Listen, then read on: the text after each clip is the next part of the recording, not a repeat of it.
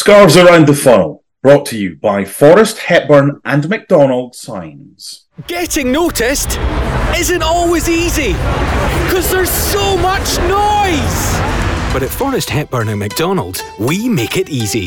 With standout signs, business cards, shop fronts, banners, leaflets, vehicle graphics, the lot. Showcasing your products, advertising your brand, and getting business noticed. So, what can we do for you? Forrest, Hepburn and McDonald. Creative sign and print solutions since the 1950s. Visit fhmcdsigns.co.uk.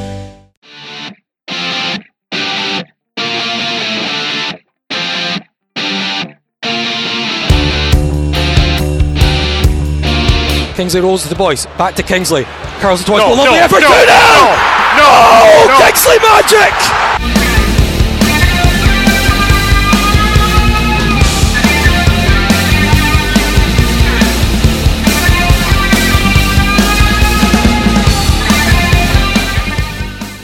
Hello and welcome to episode 230 already of Scarves Around the Funnel, the podcast dedicated to Heart of Midlothian Football Club. I am not Laurie Dunsire. He's attending to far more important matters. I'm just Mark Donaldson, the former Hearts TV and now ESPN commentator. But before introducing today's guest, I just want to pass on huge congratulations to Laurie and his partner Gail following the birth of their son, the latest junior Jambo, Callum Lewis Dunsire. A new baby boy and not having to attend Fir Park on Sunday to watch that pish. Quite the weekend for Mr. Dunsire. To our guests. Ewan Murray. Yes, we have a bit of fun on Twitter because all the criticism I get goes to Ewan and then he answers. You don't get criticism. Don't you believe it? He's a really nice man, a tremendous journalist, big Heart supporter. Those of you back in Scotland, he's a jam tart and has been since a young lad. So the big question is, the golf correspondent for The Guardian, but not Sky's golf commentator. Hello, Ewan Murray, and what's the most accurate part of that? And what's the most dishonest part of what Ewan Murray said about Ewan Murray? I know, the nicest set of compliments I've ever received, actually. I was quite taken aback. You know that Sky's Ewan Murray's father was actually a good friend of Willie Bald. Oh. There you are. There's a tenuous or not Hearts connection. You're starting all guns blazing. I mean, don't start the way you mean to continue, because it's impossible to get better than that. Hello, how are you? Yes, I'm very well. I saw the clip of Ewan, but I didn't listen to the sound, so I just thought, golf friends with Rory McIlroy, how cute. Without knowing what the context was. I know that. That's a given. That stuff. That's old news. See, now I know how Laurie Dunsire gets annoyed when the rest of the guests just go off tangent. I haven't even fucking introduced you yet. The football writer from The Scotsman and star of BBC Scotland's A View from the Terrace. Although I thought, because I didn't see him on at the weekend. Hello, Joel Sked. Hello. No, I was put on the subs bench for the weekend, so I believe the show got much better at my absence, which makes a lot of sense. So hold on here. Borthwick from Hearts TV fame was kind of just bring him on when there's 10 minutes to fill guy, and now he's the mainstay and you're the substitute off the bench. Is that how it works? I wouldn't go that far. I think I'm still a key player in the starting lineup. I would agree. So hello to Ewan Murray, hello to Joel Sked, and congratulations to Laurie Dunsire. Fabulous bit of news to welcome Callum Lewis Dunsire to the world.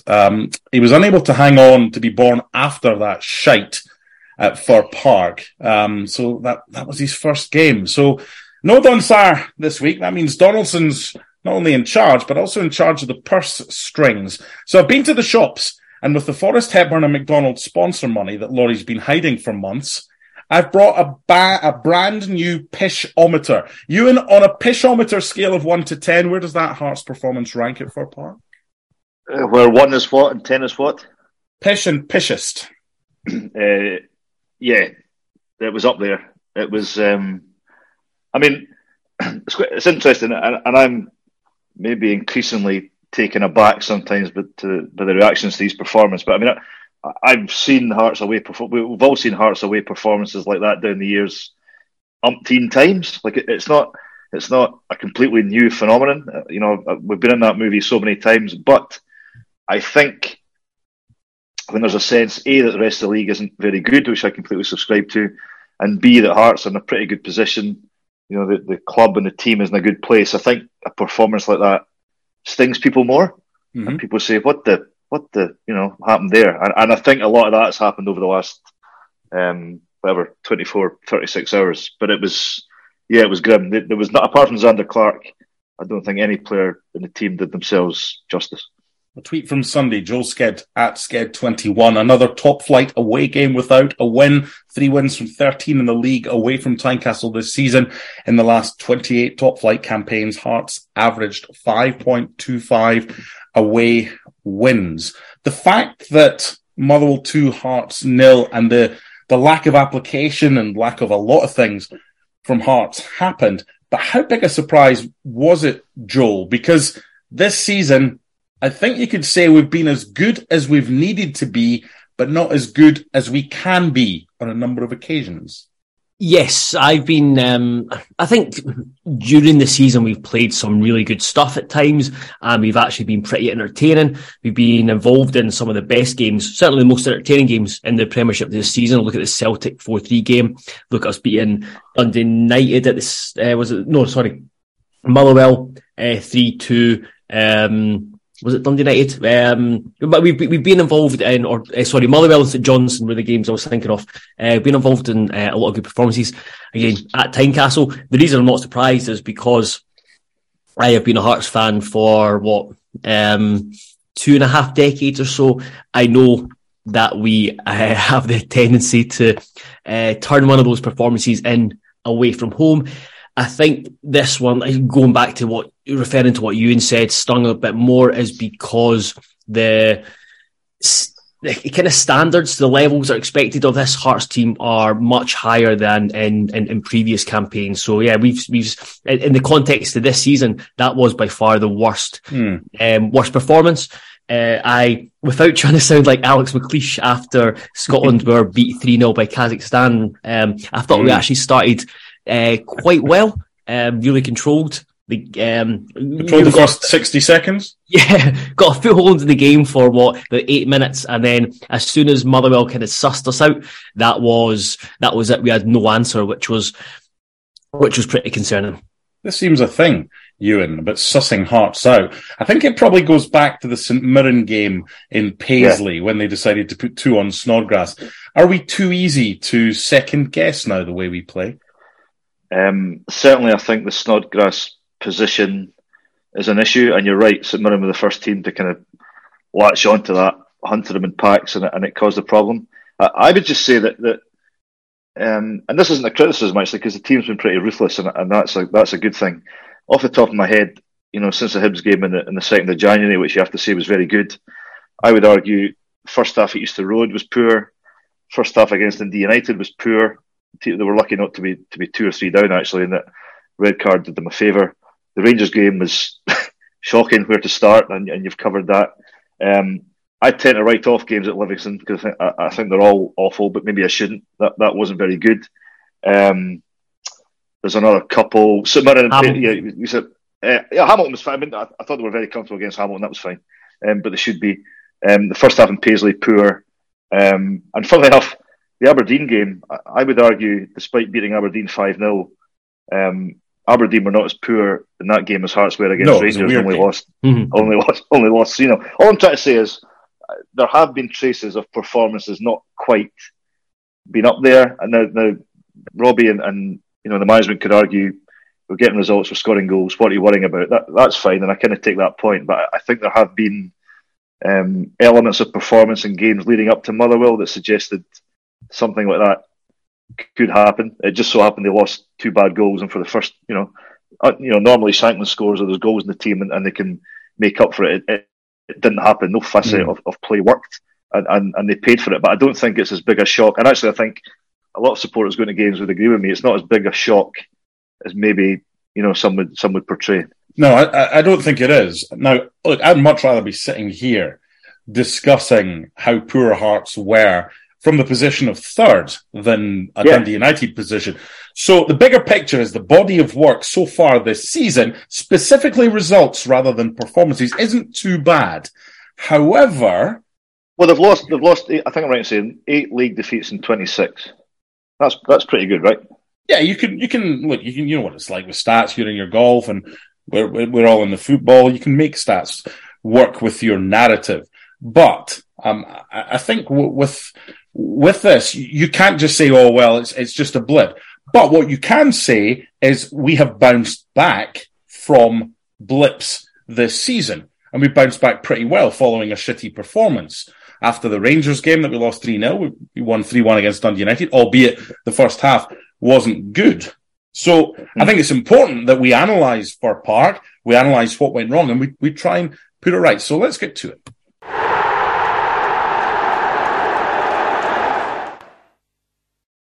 Forrest, Hepburn and McDonald have been making creative sign and print solutions since the 1950s. For more, visit fhmcdsigns.co.uk.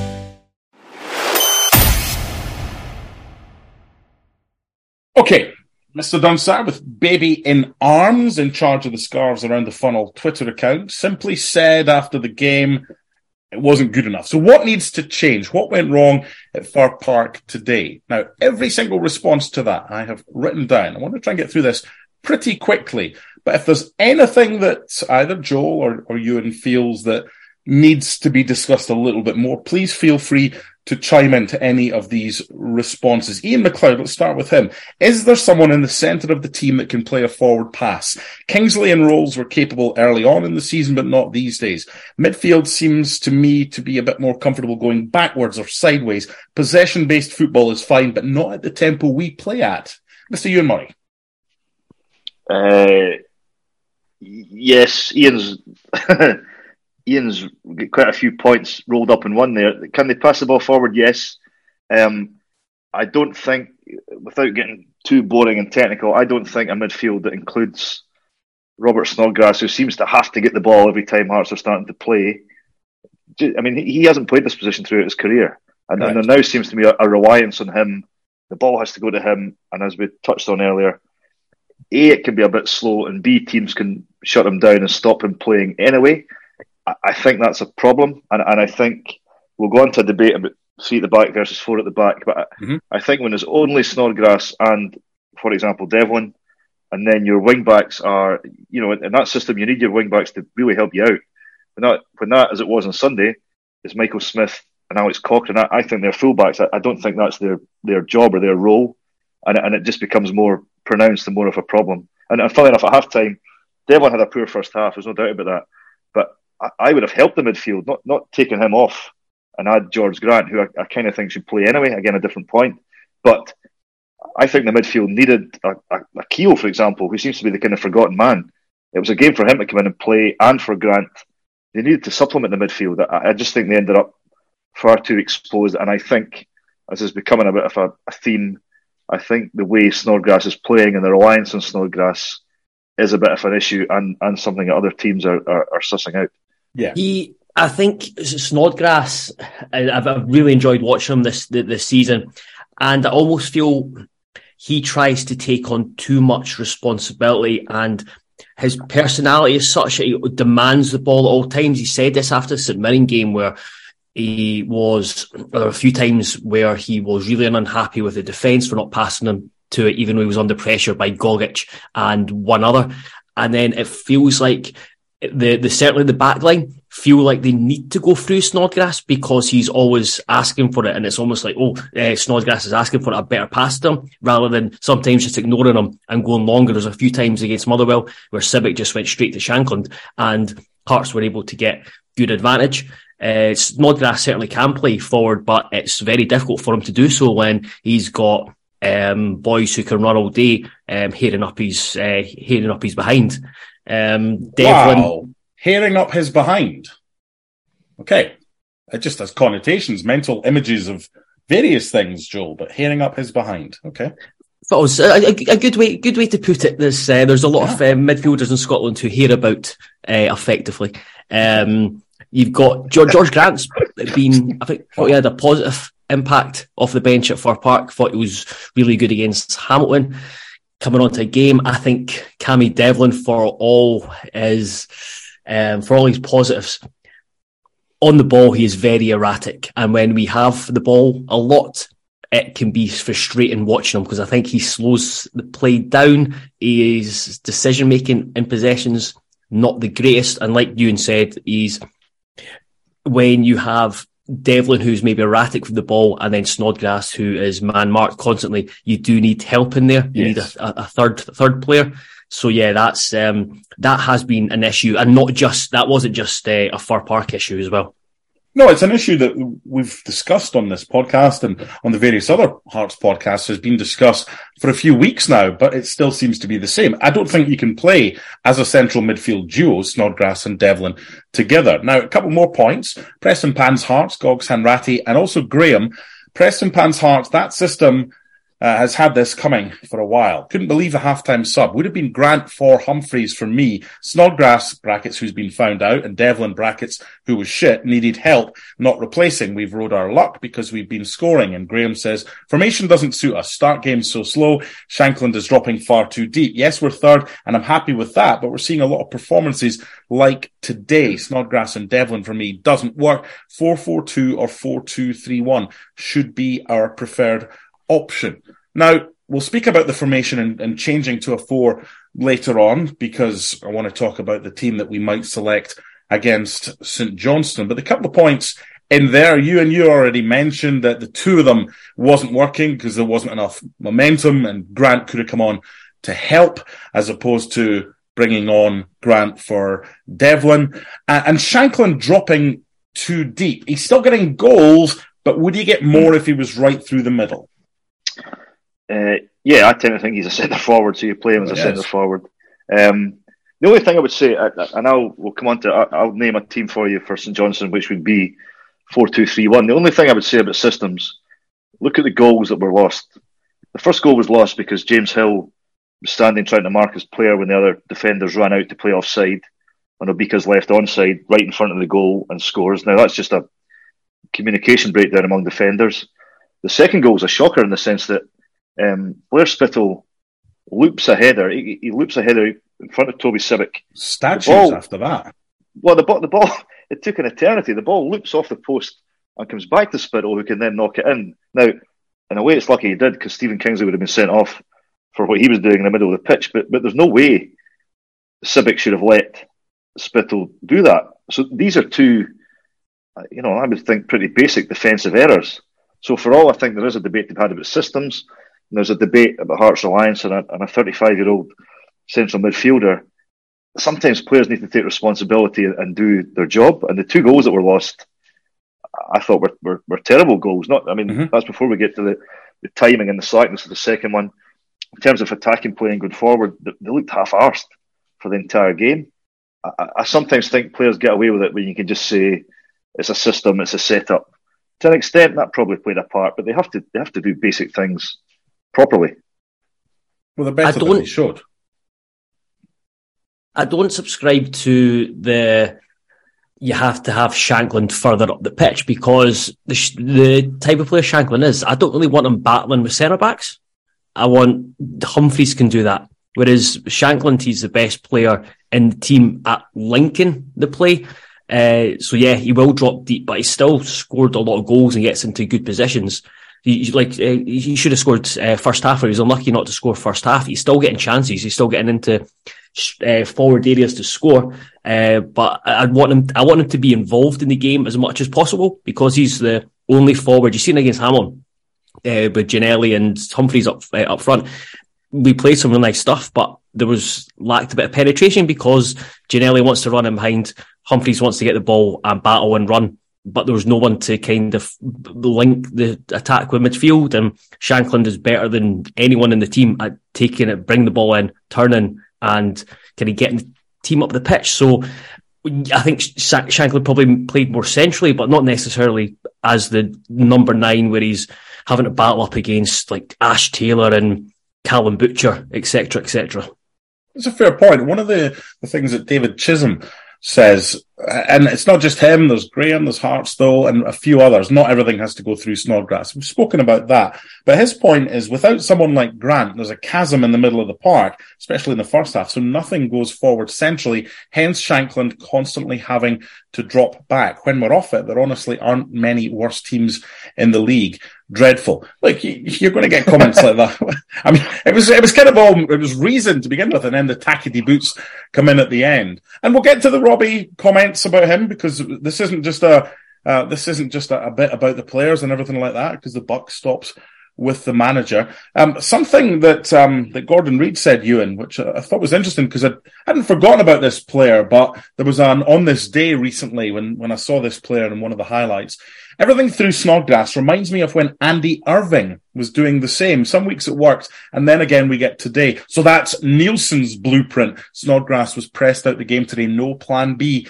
This has to change. The plan B, Barry Mackay and his form right now. Is there a plan B? And is Barry Mackay's best position right now coming on in the second half, having started on the bench? Yeah, I mean, I wouldn't play him against St Johnstone, but I think I completely understand the dilemma with Barry Mackay, because he can still do things that other players in the team can't do. You know, the wonderful goal against St Mirren, he played a key part in that wonderful Cochrane goal against Dundee United. If you leave him on, he has that in him, but I think he has to do more, especially away from home. I've thought for a while he has to do more against the better teams anyway, but I thought he was really poor at Motherwell, and I thought, even as a bit of a message to him and to other players, I would leave him out. I wouldn't pick him against St Johnstone, and I would hope that the penny drops a bit with him in terms of the Celtic games, and particularly the cup game, which is important. And also, again, maybe just a message to other players that no one is guaranteed a start. You know, people, you can be accused of picking on him, but people pick on him because he has so much talent. Yes. He has it in him to really affect the game, and he can do it, and we see him doing it. But I think, and also in his defence, I think sometimes he can look lazy because of the way he runs and the way he passes, where perhaps he isn't.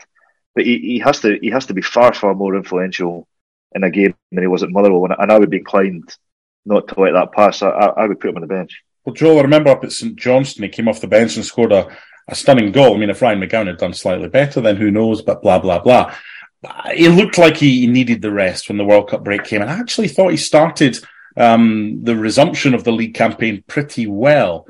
But as Ewan's saying, you do get that brilliance from Barry Mackay, but you don't get it often enough. That's maybe the type of player that he is. Would you have him coming off the bench against St Johnstone?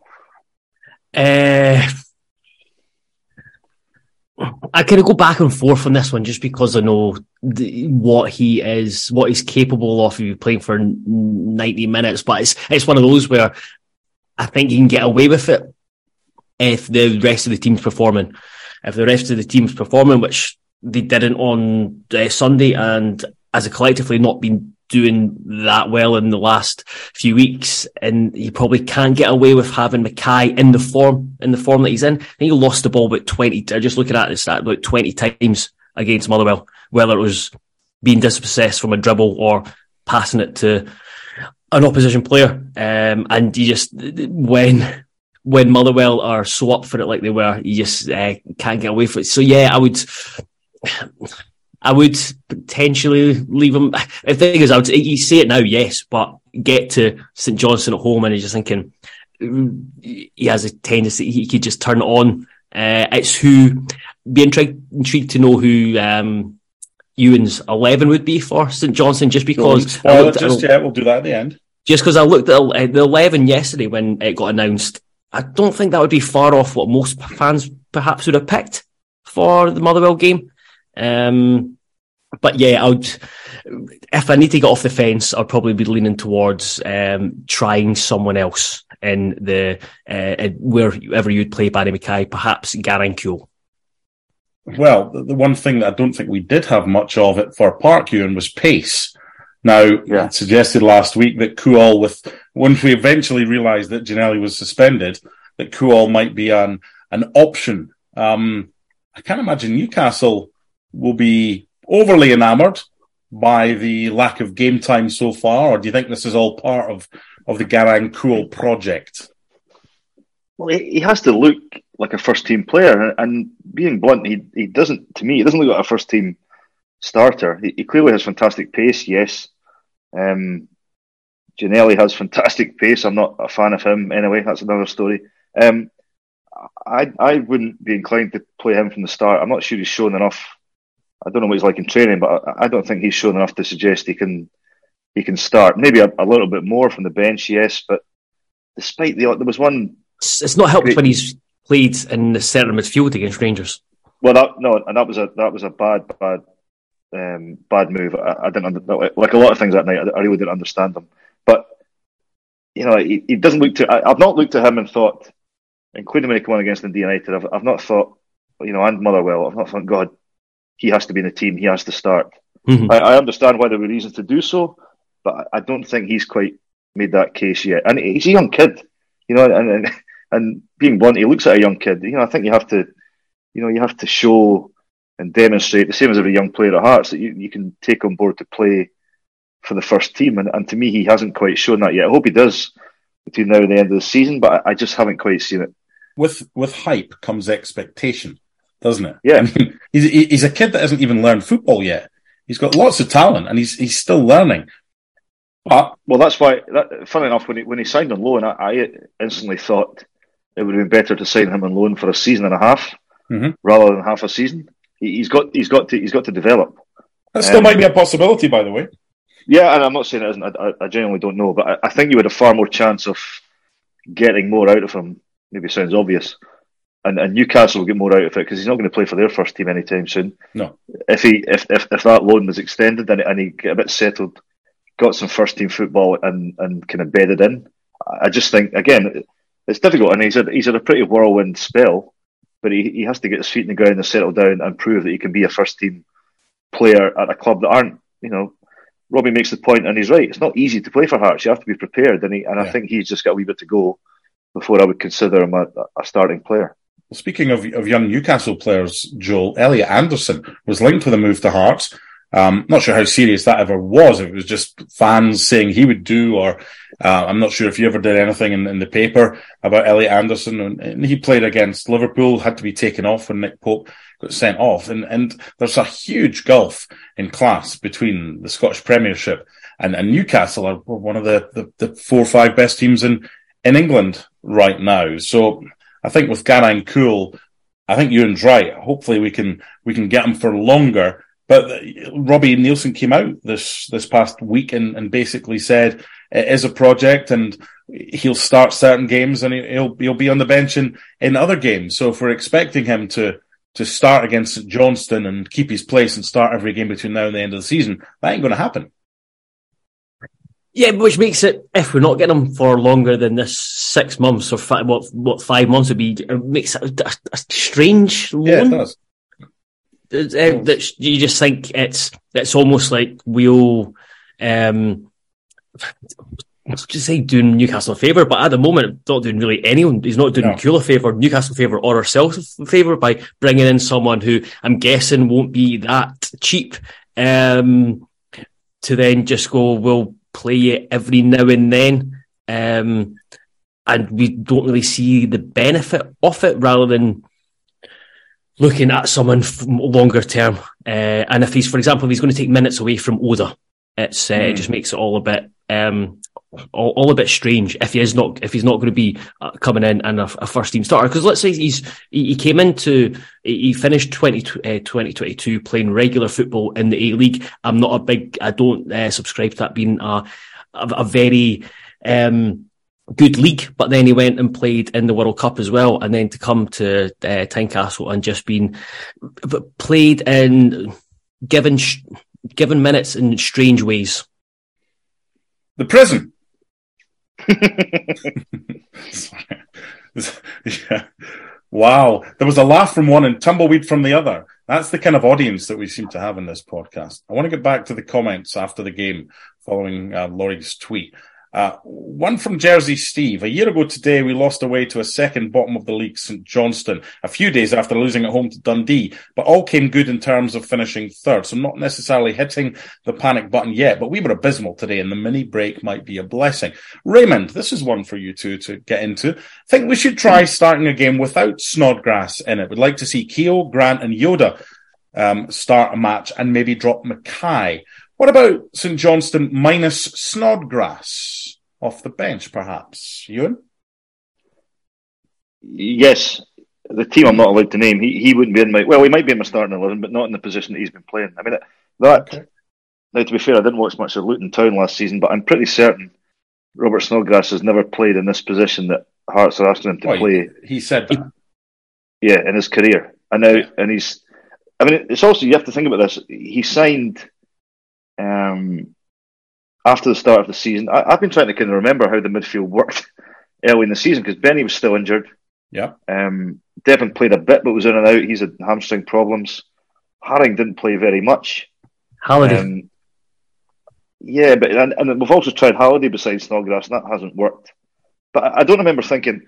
The thing is, the early part of the season was so frantic with defensive injuries and European chaos and whatever else. But I don't remember this being a major issue earlier on in the season, but now all of a sudden it is. Whereby how is this midfield going to properly function? It's become a bit of a head scratcher where I don't remember it being one, despite all the other problems. I don't remember it being one in August, September, October. Well, in August at Easter Road, Haring and Grant in front of a back four with Mackay, Boyce and Forrest supporting Shankland. So it was different. Snodgrass, maybe time, not necessarily for an enforced rest, but just to make sure that Civic's only option is a pass to Snodgrass, who then is under pressure or whatever. Well, what do you reckon? Funnily enough, another element of that, I mean, we've seen Joe's written about this, so he appreciates it. Stephen Kingsley breaking forward from defence has been a massive asset to Hearts over the last couple of seasons. I feel like he's going to stop doing that, as if he's been restricted. Mm-hmm. Now, maybe the two things aren't linked, but I feel like he's lost a bit of his ability. I mean, that was a real... This is a comparison that people will laugh at, but the way Kieran Tierney does it for Scotland, when he plays left side of a back three, breaks forward, pops up all over the place. Well, Kingsley did that for Hearts for long enough. And again, I know he's been out of the team, but when he's played, that hasn't happened. And I wonder, maybe I'm overthinking this, but I wonder if this is a byproduct of the midfield not really working and he feels more restricted.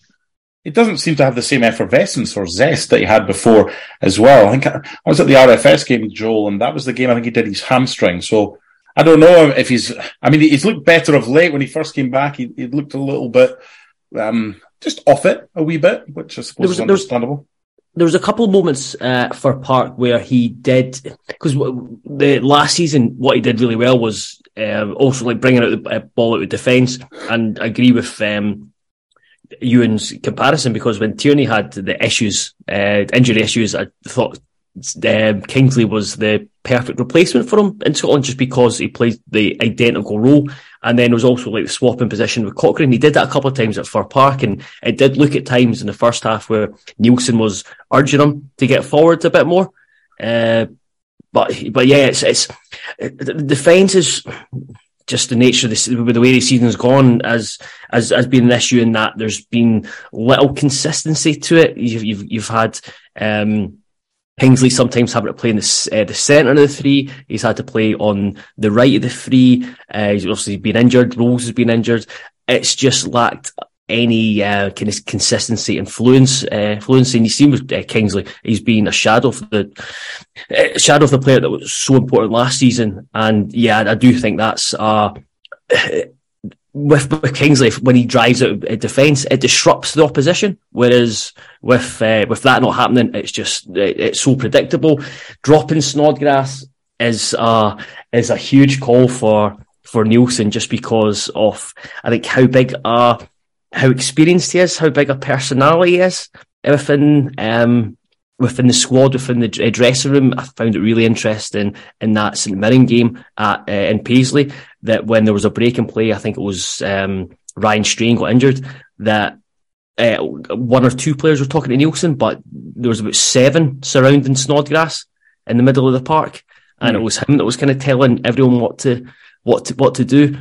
So that would be, I think it would be a really, really big call for Nielsen if he was to drop Snodgrass for the St Johnstone game. Of all the messages... Sorry, I was maybe you're going to mention this, but I think there is an issue with trying to play both Kingsley and this is a bit with the Scotland thing again, with Tierney and Robertson. I think there's an issue with being or thinking we have to play Kingsley and Cochrane in the same team. I tend to think you maybe just make a decision and one of them plays. I mean, Kingsley, because of injury situation, doesn't tend to play all the time anyway. Cochrane's still a young lad. I tend to think you maybe just pick one and get on with it. I think playing the two of them, the way that it has been done, isn't really working. That's my sense. If you play a back four, then you can't play both of them. No. Exactly. Of course. Of all the messages we got, they were either containing Snodgrass, they were containing Nielsen, they were containing Mackay, or most of them, like Ian Lenny says, ditch the three centre-backs. Doesn't work. Football's dull to watch, has been most of the season. Just lucky we're slightly better than the rest of the dross around us, and stop the Shanklanders number 10 shite as well. We've already spoken about that, but I just want to quickly mention a few of the messages were to do with Kai Rolls. Where is he? I don't know if it's public knowledge or whatever, but it will be now. Kai Rolls has a broken toe. So he's been having injections, I think. He's been having injections. He could play through it, but that's why he's been on the bench. If he didn't have a broken toe, he'd be starting. He's the first name on the team sheet, but he's not 100%. Now, the argument to that is, well, if he's not 100%, he's got a broken toe, why isn't he just not involved? Full stop. But that's the situation so far. So to get to Ian and many others' point, ditch the three centre backs. It was good for a while, but as Ewan mentioned, it worked when the left centre back or the right centre back was getting in forward and getting involved in the midfield. And as Joel said, the opposition didn't really know what to do with this overlapping centre back. But when the centre backs just stand still and pass to Snodgrass or whatever, it loses its oomph and its zest. So, Ewan Murray, ditch these three centre backs and go to a 4 whatever formation. What do you say? Yeah, I would do that immediately. The only thing I would say, defensive three at the back, Craig Halkett, when fit, it seems to be, I think everyone acknowledges, is best in a back three. But he's not fit. No, I get that. I'm just saying I kind of understand the reasons why. I mean, Hearts put principles of play in operation before the start of the season. That's what they work on in pre-season. Now, one of those does involve 4 at the back, but the 3 in the back, I think, would be designed to suit Halkett. It suits Sibbick. Atkinson, another conversation, but I mean, he was signed as a right wing back. That's a 3 at the back position. There are people in the squad for whom 3 at the back seems to work. So I understand why they've been using it, but and again, I'm never entirely sure that systems are as much to blame as the attitude sometimes of players. However, I'm contradicting myself because I would go Smith, Hill or Sibbick. You could take your pick. Probably just Hill. I would go Smith, Hill, Rolls, and Kingsley as a back 4 for the next game. I think that would be the smart thing to do.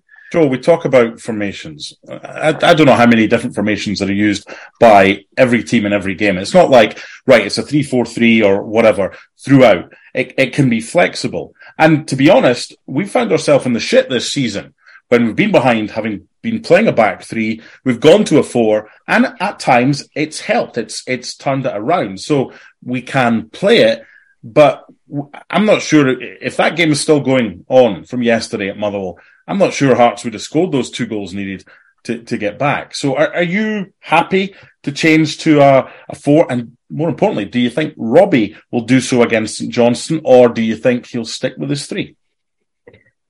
Yeah, I would change to a 4. I think the formation, it's one that can work for Hearts, and it worked in the past. Going back to the start of last season, I was always wary of it. I like the back 3. I like the system as a whole, but I was always wary of it because it's something that Ewan said earlier on the show. When we play a back 3, it's essentially a back 5 because of the the players we have in the wing back positions. I think Cochrane's got better as a wing back. Michael Smith's a right back. He does a good job, but you look at potentially if we sign Callum Patterson and played him, how influential he was as a right back or right wing back, and that suits. I think that would give the team so much more. The balance defensively with Suter leaving and then Halkett having to almost, when he's fit, to play on the right of the back three, and then you've got two left footers who are more comfortable on the left of the back three. The balance I just don't think has been quite right for a lot of the season, but we've got good players, so at times we have probably got away with it. And I do think with when you are in such a position where you've not been playing that well, it's sometimes just easier to just go back to a more simple way of playing and set up, and that's with a back four. Do I think that Nielsen will change to a back four? No, I don't think so. I think he'll stick with the three for St Johnstone. Well, we've got 2 weeks to work on it in training before our next game against St Johnstone. Ian Henderson's given us a 5-point plan that simply starts, cheesy peeps, man, where to start. Number 1, stop playing passive football away from home. We've been found out. Number 2, shoot, capital letters, 3 exclamation marks, have a bloody shot at goal. Number 3, and this is an interesting one, which I'm going to get back to in a second. If you play with wingers, use them and cross balls into the box. 4, obtain a midfield presence. 5, attack the ball, and he's got like a 5A, show some passion. Now, I don't know if either of you were watching on TV or if you were actually at the game. Apologies for not knowing this against Hamilton, but Lawrence Shankland was the guest of BBC, and he came out with a comment I thought was rather interesting when he spoke about Stephen Humphreys, and he said, well, at least they've been crossing the ball into him. It's been a while since that happened. And it was a kind of tongue-in-cheek comment. But Ian's point 3 was if you play with wingers, use them and cross balls into the box. Are we trying to play too nice football when being direct, if it's good football, isn't a bad thing? Can we get it wide, and can we get our wingers or our wide players to get more crosses into the box? Because it's not something, especially if Humphreys is our target man, it's not something we've really done, Joel, is it? No, it's not, and it's something that that's not the first time Shankland's mentioned it. Because I mind speaking to him and asking about his playing in that kind of withdrawn forward role, and I was just like, is it better for you because you get more space? And he's like, no, I want to be in the middle of the goal, and I want crosses to come into the box. And I think that's when you go back to the start of the season, Nielsen said exactly that when he signed Shankland, that you get wide players and fire crosses in. However, you look at the players that we have at our disposal. Who are the wingers that are going to fire crosses into the box? Because Josh Ginnelly has got one cross and one cross only, and that's just getting his head down and firing it across the box without looking. And then on the left-hand side, you have Cochrane, I suppose. But we don't really have a left-sided player, do we? We don't have a John. No, I don't see where the. Hang on. Oh, I know he's injured, but you're forgetting Gary Mackay-Steven. Yeah, right. Settle down at the back. Settle the pipe down. No, Joe hit the nail on the head. There aren't wingers. I mean, I would assume that's what Oda especially is here to do. But I mean, Alan Forrest doesn't seem to play in that position, and the jury's out. Murray will do regularly at all, but these wingers don't really exist in the team anyway. So we can't really put crosses in if we don't have anyone to deliver them. Again, that's something to talk about. Now, Graham Taylor, I'm not intending this as a go at Donaldson, but he's been critical of fan opinions during games recently. Yeah, fair. I mean, I came out and mentioned a couple of the Dundee United half-time tweets, and the world was going to end, and ultimately we won the game. That doesn't mean to say that the first half wasn't shite. It was. Graham says, today was abysmal, and I think recent performances mean you can argue something like today was coming. Agreed. Without Ginnelly, we couldn't stretch them at all. Abject. Totally agree with that. I want to get on to the Robbie Nielsen comments, because it's only fair. And we've said this before. We can be cheerleaders when things are working, but that doesn't stop us from sticking the boot in when things aren't. We were very vociferous in our comments after the Rangers game. That was a shit show when the manager got it wrong. So here's the comments about Robbie Nielsen from Niall Douglas. Our manager simply isn't up to it. Usual guff from him afterwards, tactically inept. And why are we so slow and predictable? There's no other plan. Okay, starters you mean to go on. From Sam, hopefully we won't have to listen to Donaldson defending his mate. The squad is good enough, but his mate is a mediocre coach, and that wee sked can leg it and all. Well, that's a bit harsh at the end, is it not? What have you done, Joel? I don't know. I don't know, but it's I'm not sure, but I'm going to say it's probably fair anyway. Well, there's more. Barry Mellors. Management and coaching staff is what needs to change but won't. Best squad we've had in years, and they play some awful football. Kenneth Bruce, we have the third best squad in the league. Do we have the third best coach in the league? Andy Grant, maybe have a serious look at the manager. Jamie Easton, 2 words, the manager. Okay, that was not good enough yesterday. The manager admitted, the head coach admitted it was not good enough yesterday. More of that, a continuation of that, and there'll be more from the likes of Niall and Sam and Barry and Kenneth and Andy and Jamie. So where are we here? Bigger picture, body of evidence. It's all right this season so far as third is concerned, but that yesterday was unacceptable. Is this a case of you're going to get bumps in the road? We're Heart of Midlothian, right? We are who we are, potentially the third best, nothing better than that team in Scotland. There will be games like this. But when the quality of the opponents outside Celtic and Rangers is that right now of what it is in the league, you kind of get away with mediocre performances at times, or you can get a result at times. The problem is now, Hibs are only 5 points behind. And you think of the narrative, Ewan, about Hibernian, and we keep pumping them, Scottish Cup, League and everything like that. But they're quietly going about their business, and they're only 5 points behind, albeit when we play Celtic, I think they play Rangers. Is it time to be concerned, or is that a knee-jerk reaction following an insipid display in Lanarkshire? No, I think there's quite a lot of levels to this, which always intrigue me. The first thing is to say that the kind of reaction you see after a performance like that isn't unique to Hearts. Generally, football fans, and I'm not, I've done it myself, but I think there is more anger and vitriol and excitement, largely because people can go on social media and say what they like during or straight after games. I just think that exists. That noise exists. I'm not criticising it. I'm just saying it's not unique to what goes on at our club. The second thing is, I think people, and I think there is legitimacy to this, people are almost more annoyed because they see that Hearts are in a great position off the pitch. The club is stable. The club is very well run. The club is in a great financial position.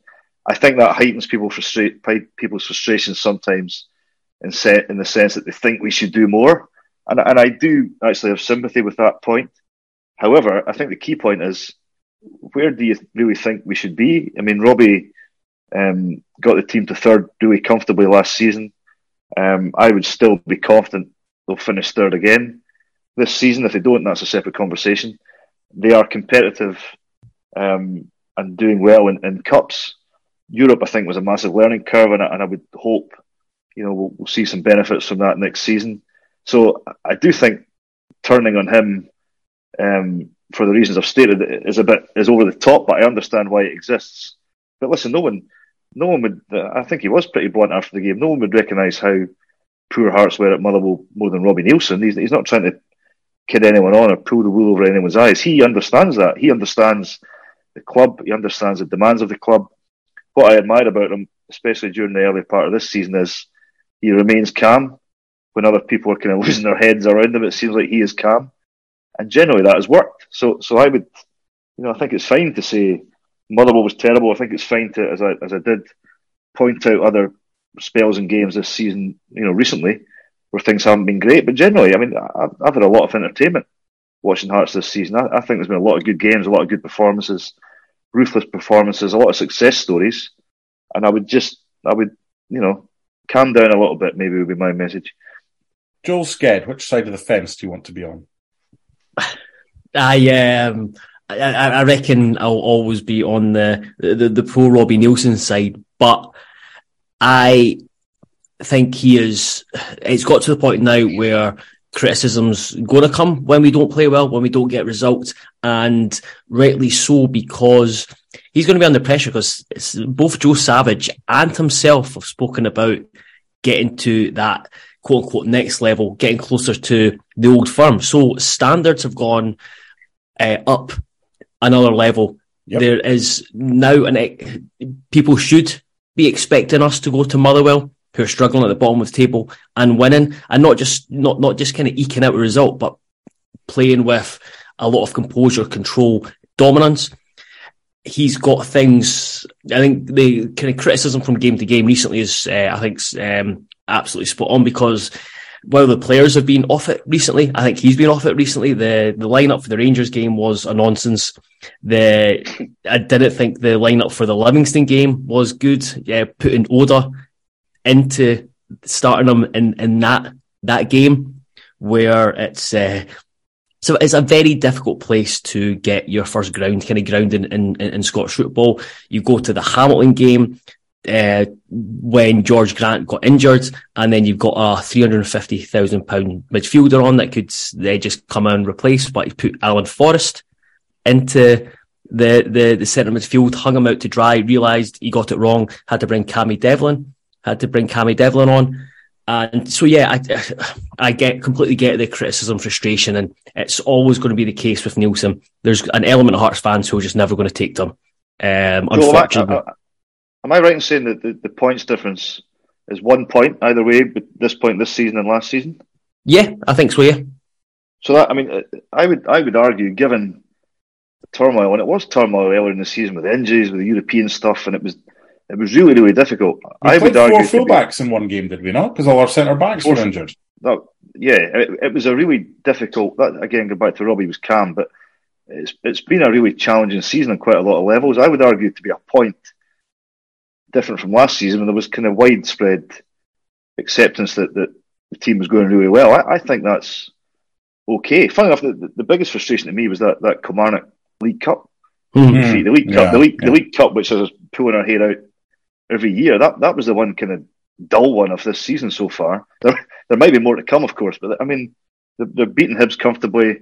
I would argue where they are just now, given everything that's going on, and on the basis, I hope that think they're going to kick on again. I think they're doing fine, and I'm never entirely sure where people think or expect the club should be. Hopefully, they do kick on and go onwards and upwards with further investment, etc., etc. But I constantly look around and think, who would do a better job managing Hearts than Robbie Nielsen? I know it's not my job to find that person, but I don't see anyone, to be honest. Yeah, I subscribe to all of that. I agree with the vast majority of that. I just think because Nielsen has come out and because Savage has come out and stated their intentions, their ambitions, that you're obviously going to get judged even more because you've set those ambitions, and if you're falling short, I do think that just like players, again, I'm not sure of. I can't think of a manager off the top of my head,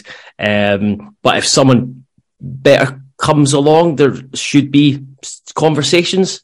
If Joe Savage thinks, if this manager comes available, is he a better manager than Robbie Nielsen? Just like players, you look to upgrade. So I certainly don't think it's a case of Nielsen is on. Just thinking like, oh, you don't change Nielsen because of what happened the last time. But yeah, I'm just playing devil's advocate, and I can understand why there's frustration amongst fans. A number of I think I'm the only one in my group chat of 12 Hearts fans who is pro Robbie Nielsen. So I wow. See the other side of that's it. Quite a ratio. Yeah. That's they're not big Robbie Nielsen fans. Why? I think they a lot of them see this what they view as the same failings of kind of just getting things wrong, underestimating opponents, overthinking games. So it's there is. I think there's a lot of Hearts fans out there who are on the basically 1 or 2 bad results away from looking at Nielsen out. It always intrigues me, Ewan. Look, of course, everyone's entitled to their opinion. We've seen in football often enough over the years. It's a be careful what you wish for. I mean, whether it's Charlton with Kirbishley back in the day, Aberdeen with Jimmy Caldwood or Derek McInnes or whatever. Yeah, of course, every manager has a shelf life. And I agree with a lot of the points, not necessarily the Nielsen out. And that's a nonsense. We're third. That's where we should be in kind of where it's meant to be right now, as far as where you would hope to be. But I can understand the fans saying, "Look, we are where we are. We've had that money from Europe. We should be getting closer to Rangers, and we're a million miles away from the top two right now, as was shown against them at Tynecastle." The issue here is that it's like the silent brigade that really come out after a defeat against Motherwell, after a defeat against Rangers, and it is a minority, I think. Although Joel's saying 1 out of 12. But it will become a more vocal minority if you just checked 1 out of 13. Wow. But you look at the games coming up, right? Celtic away, Celtic at home in the Cup, Aberdeen away, Kilmarnock at home. And I get we should have been better in a lot of games this season than we've produced. We've been able to bounce back. I'm with Ewan in I'm happy with what we have right now, but the team could still be doing a lot better. But I wonder, it's impossible to give an answer, but I'm going to ask you anyway, Joel, what percentage right now, if you were to do a straw poll among Hearts fans, quite simply, are you pro Robbie Neilson or against Robbie Neilson? Where do you think the percentage would be for those two?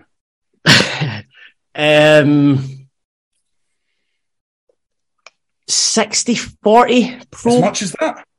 Yeah, it's hard because it's mental. It's mental because you go back 2 weeks after the win in the Scottish Cup, and you'd probably go and it'd be the same with my pals. It would be I reckon it would be 95-5 or something like that, 90-10.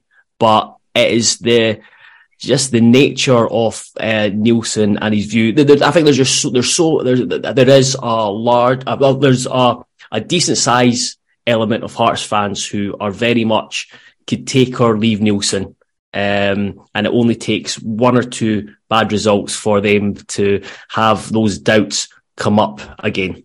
What percentage do you think it is, Ewan, pro and against? I really don't know. I just think that changes all the time. I mean, there are a lot of supporters who not long ago would have thought Tommy Wright should be our manager. There are a lot of supporters who not long ago thought Derek McInnes should be our manager.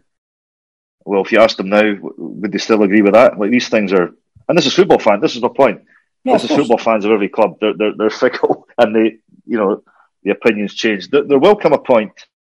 This is now season 3, right, of Robbie's second spell. There will come a point, be it 4 years, 5 years, where this will have seemed to run a natural course, including, and maybe primarily for Robbie Neilson. I mean, he will want to go back to England and work. He can only go back to England and work if he's been a success where he is. He will know that. He's extremely driven, extremely focused on winning. It's mutually beneficial for Hearts and for Robbie for things to go well here. I don't think he'll be the Hearts manager in 5, 6, 7 years' time. So I don't think that's the way it works. But I think where we are now, I think we're best served with him in charge. I take issue with it getting closer to Rangers and Celtic thing, because I just see, it's fine, the money that's been brought in from Europe this season, but look at the money Celtic in particular bring in from Europe. Look at the money Rangers bring in, and they're still spending. There's still a massive, massive difference. What this money should, I get that. What we should do, I think, is set ourselves out as a clear third. Yes, that's the key. That's the key. I think that's the next level. I think that's the next level for us.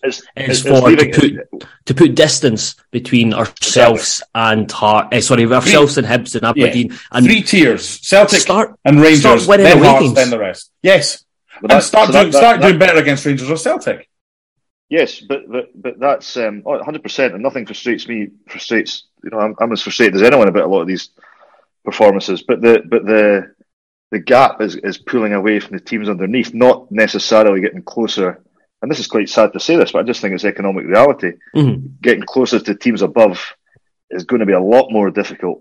You're going to have to get a lot of things falling in your favour, and it's not an exact science anyway in terms of the money you bring in and spending it properly. But I think the key is pulling away 100%. From teams underneath, as opposed to getting a bit. I just think the money being spent, and you look at the figures Celtic released interim results recently. I mean, I don't like doing it, but you shrug your shoulders and think, what chance have you got there, really?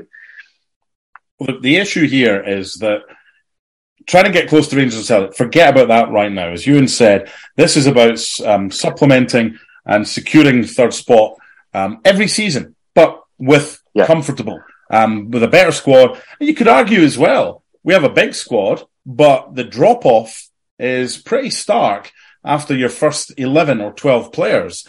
You might have others ready to come in, but there is a bit of a drop-off in quality. You're listening to Scarves Around the Funnel, brought to you in association with Forrest, Hepburn and McDonald Signs, creative sign and print solutions since the 1950s. It's about time for the big reveal. No, not Joel Sked getting his top off in St. Gallen. That was one for the ladies, was it not, Mr. Sked? Goodness gracious me. If I'd taken my top off, I would have been harpooned and made into sushi. So at least the right one took his top off. But there were some very mean comments on social media aimed at myself, and helpfully my partner pointed me in those directions. You were a few sheets to the wind, but that was whatever happened to that boy that fell down the stairs and got a $3,000 ambulance bill. Was he okay? I cannot remember. Oh, okay. Cannot remember past probably about 8 o'clock that night. So I have no idea. Okay. That was quite, I wish I was in Florence, but I wasn't. But I'll take St. Gallen with me and the stories and Joel with his top off and everything like that. So we will get the big reveal, not Joel taking his top off again, but the team that we will each pick for the game against St. Johnstone. But I want to go back to one of the comments that we received after the Motherwell game from Kirsty Mackay. We should play it back 4, a diamond 4 in midfield and 2 up top that don't drop deep. Players need to play in the correct positions. Okay, that's fair. And I think we're all kind of agreed, interestingly enough, Joel might agree with it, but doesn't think Robbie necessarily will do it. I'll go last, and I'll leave it to the guests to go first. Ewan, you've been chomping at the bit for quite some time. I've got a funny feeling you're going to play Snodgrass as a 10. What would be your team for St. Johnstone? No, I wouldn't know. I would Xander Clark, Michael Smith at right back, as I say, centre back, probably Hill over Civic, Kai Rolls, and then Stephen Kingsley at left back. I would play 2 in front of them, Keogh and Cammy Devlin. Then I would play 3, which would be Oda, wide right, George Grant, number 10. Left-hand side is the one, I would almost play Snodgrass there, but a bit narrower. Or Halliday there, who I know he had the concussion, but I think he's been a bit unlucky when he played wide left, including because he was a goal threat. He had a really good spell. And I think you might do this, I think Ginnelly will feature in some capacity because pace was one thing that was sadly lacking. So that left-hand side I could pick one of 3 or 4, and then I would play Shankland at number 9.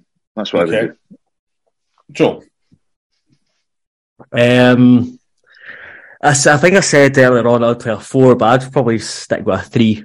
Oh, after all that? Yeah, just looking at this. You tease. It's going back and forth. Like you take, it's one of those where you've got your duvet and you pull up to cover your chest, but your feet get cold, and you pull it down to cover your feet, and the top half of your gets cold. So I'll probably go Clark. You sleep in child? No, I can't go there. Duvets on. Seriously? Just buy a bigger duvet. Duvets. Buy a bigger duvet. So Clark, and then I'll go. I'm not sold on Hill yet. So I'll go Civic, Rolls, Kingsley, then Cochrane and Smith as the wing backs. Snodgrass, Grant, and then a front 3 of Humphreys, Ginnelly, and Shankland. So you're sticking with the 2 in the centre of midfield. Okay. Yeah. So I'm not. Another one of my ongoing gripes. I'm not as sold on Humphreys as quite a lot of people are. I think, notwithstanding a fantastic moment, wonderful moment against Dundee United, I find the hype around him a little bit much. I wouldn't quite be. I think he's fine coming off the bench. That's the thing.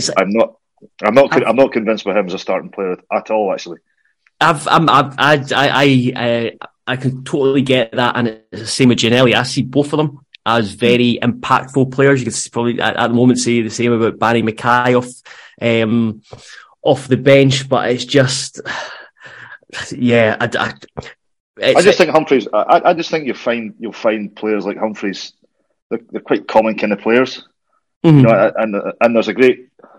I wouldn't keep Ginnelly beyond the summer anyway, but I see there's a great rush to keep Humphreys, and I kind of think I would want to see quite a lot more. If the point is we want to improve and get better, I would want to see a lot more from him before saying we definitely want to go out and, you know, he's on a big wage at Wigan. They would command a fee. I'm not yet as nearly as convinced as a lot of people seem to be that we should be pushing the boat anywhere near out to keep him. Well, his wage at Wigan is more than any Hearts player is getting paid at Tynecastle. Plus, you would need a fee. So, again, that might need a little bit of creative accountancy or another loan. The other thing is as well, if he does well at Hearts, then Sean Maloney might decide, you know what? Now, as he said himself, I think the window for that recall to Wigan was the 11th of January. That's why they didn't, even if they were interested, because Maloney came in after that. So that window had already closed. So I spoke earlier about a 4-4-2 and a 3-4-3 and everything, and how it can kind of change, and it can be fluid and it can be flexible. I've got a 4-4-2, but easily becoming a 4-3-3 with the ball. Zander Clark in goal. Smith, Sibbick, Rolls and Cochrane on the left-hand side. I much prefer Alex Cochrane there. One thing, and not so much for the St Johnstone game, I wondered if we could make Alex Cochrane a defensive midfielder and play him alongside Snodgrass, potentially if he goes 3-4-3, and that could allow either Stephen Kingsley to be a left centre-back or a left wing-back. But anyway, Smith, Sibbick, Rolls and Cochrane, Gino Ginnelly, George Grant, Robert Snodgrass and Andy Halliday in midfield. But Andy Halliday playing in a kind of tucked-in central midfield left position.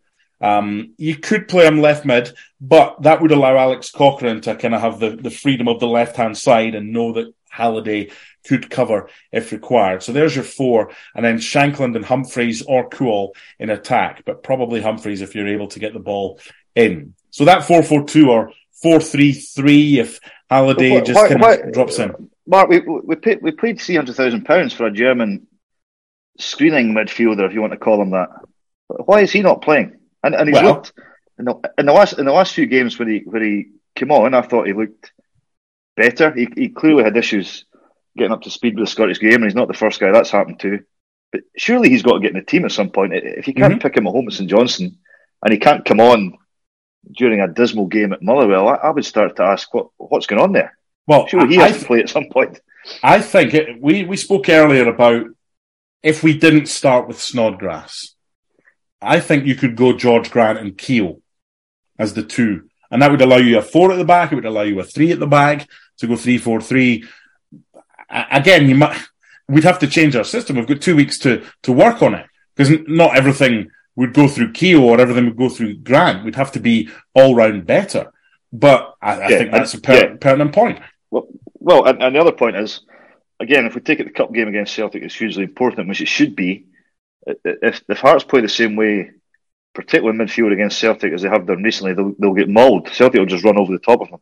Mm-hmm. So, surely, again, Keogh is the type, but from what we've seen, we haven't seen much of him, and it's hard to judge, although I know a lot of the opinions are generally negative.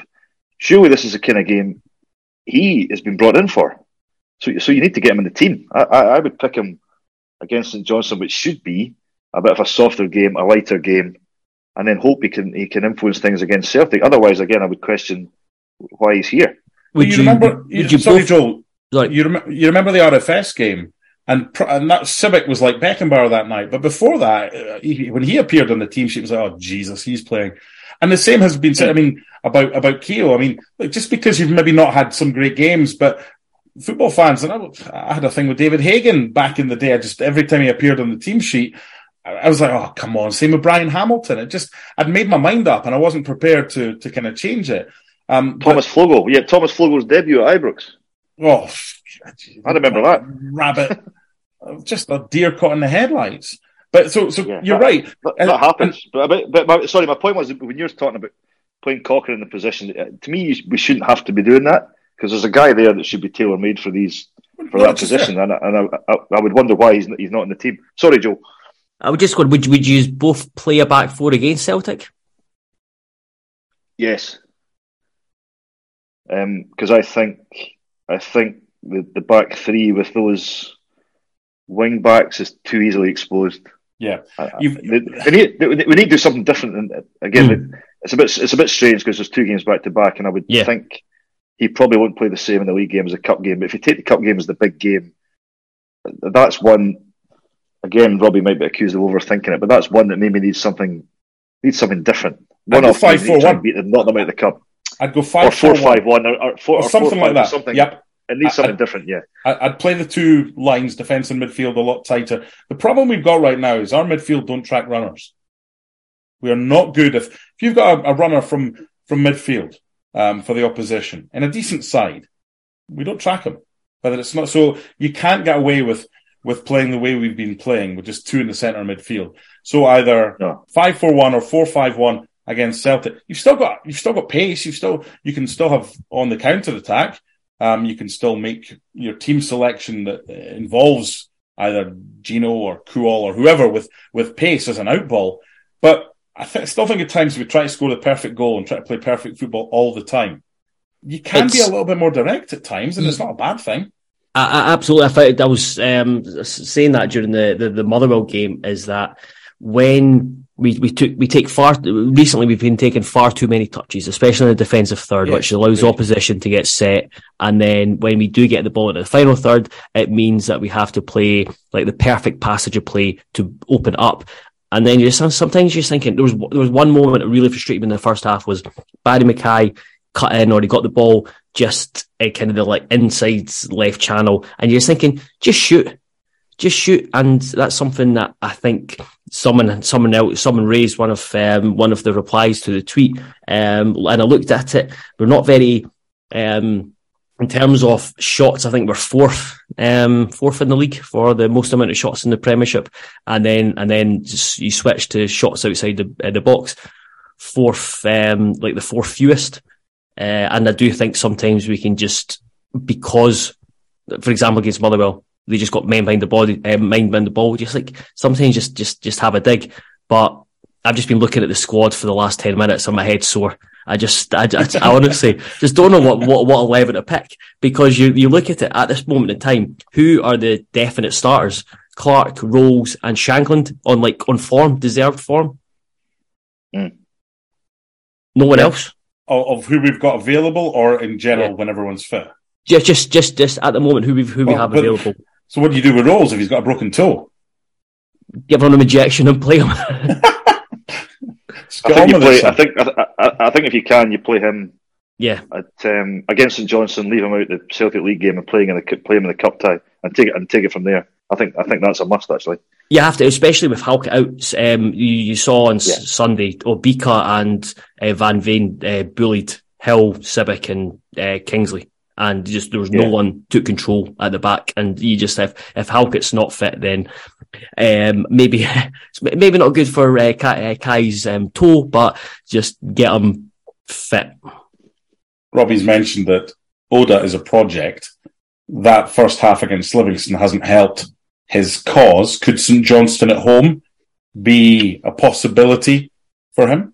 Yeah, I would say going back on my 11, which I'll no doubt do for the next 2 weeks. I would be more inclined to see him, because he has looked lively. He looked lively against Hamilton. He's mobile. I think he's a better technical player from what I've seen, than both Ginnelly and Humphreys. You playing him, or are you keeping him on the bench right now? And if you don't play him against St Johnstone at home, Ewan, when do the likes of Oda or Kuol become contenders for starting spots? You weren't listening. He was in my team. I would play him right of the front three against St Johnstone. 100% I would play him. Because you're not a Gino fan, are you?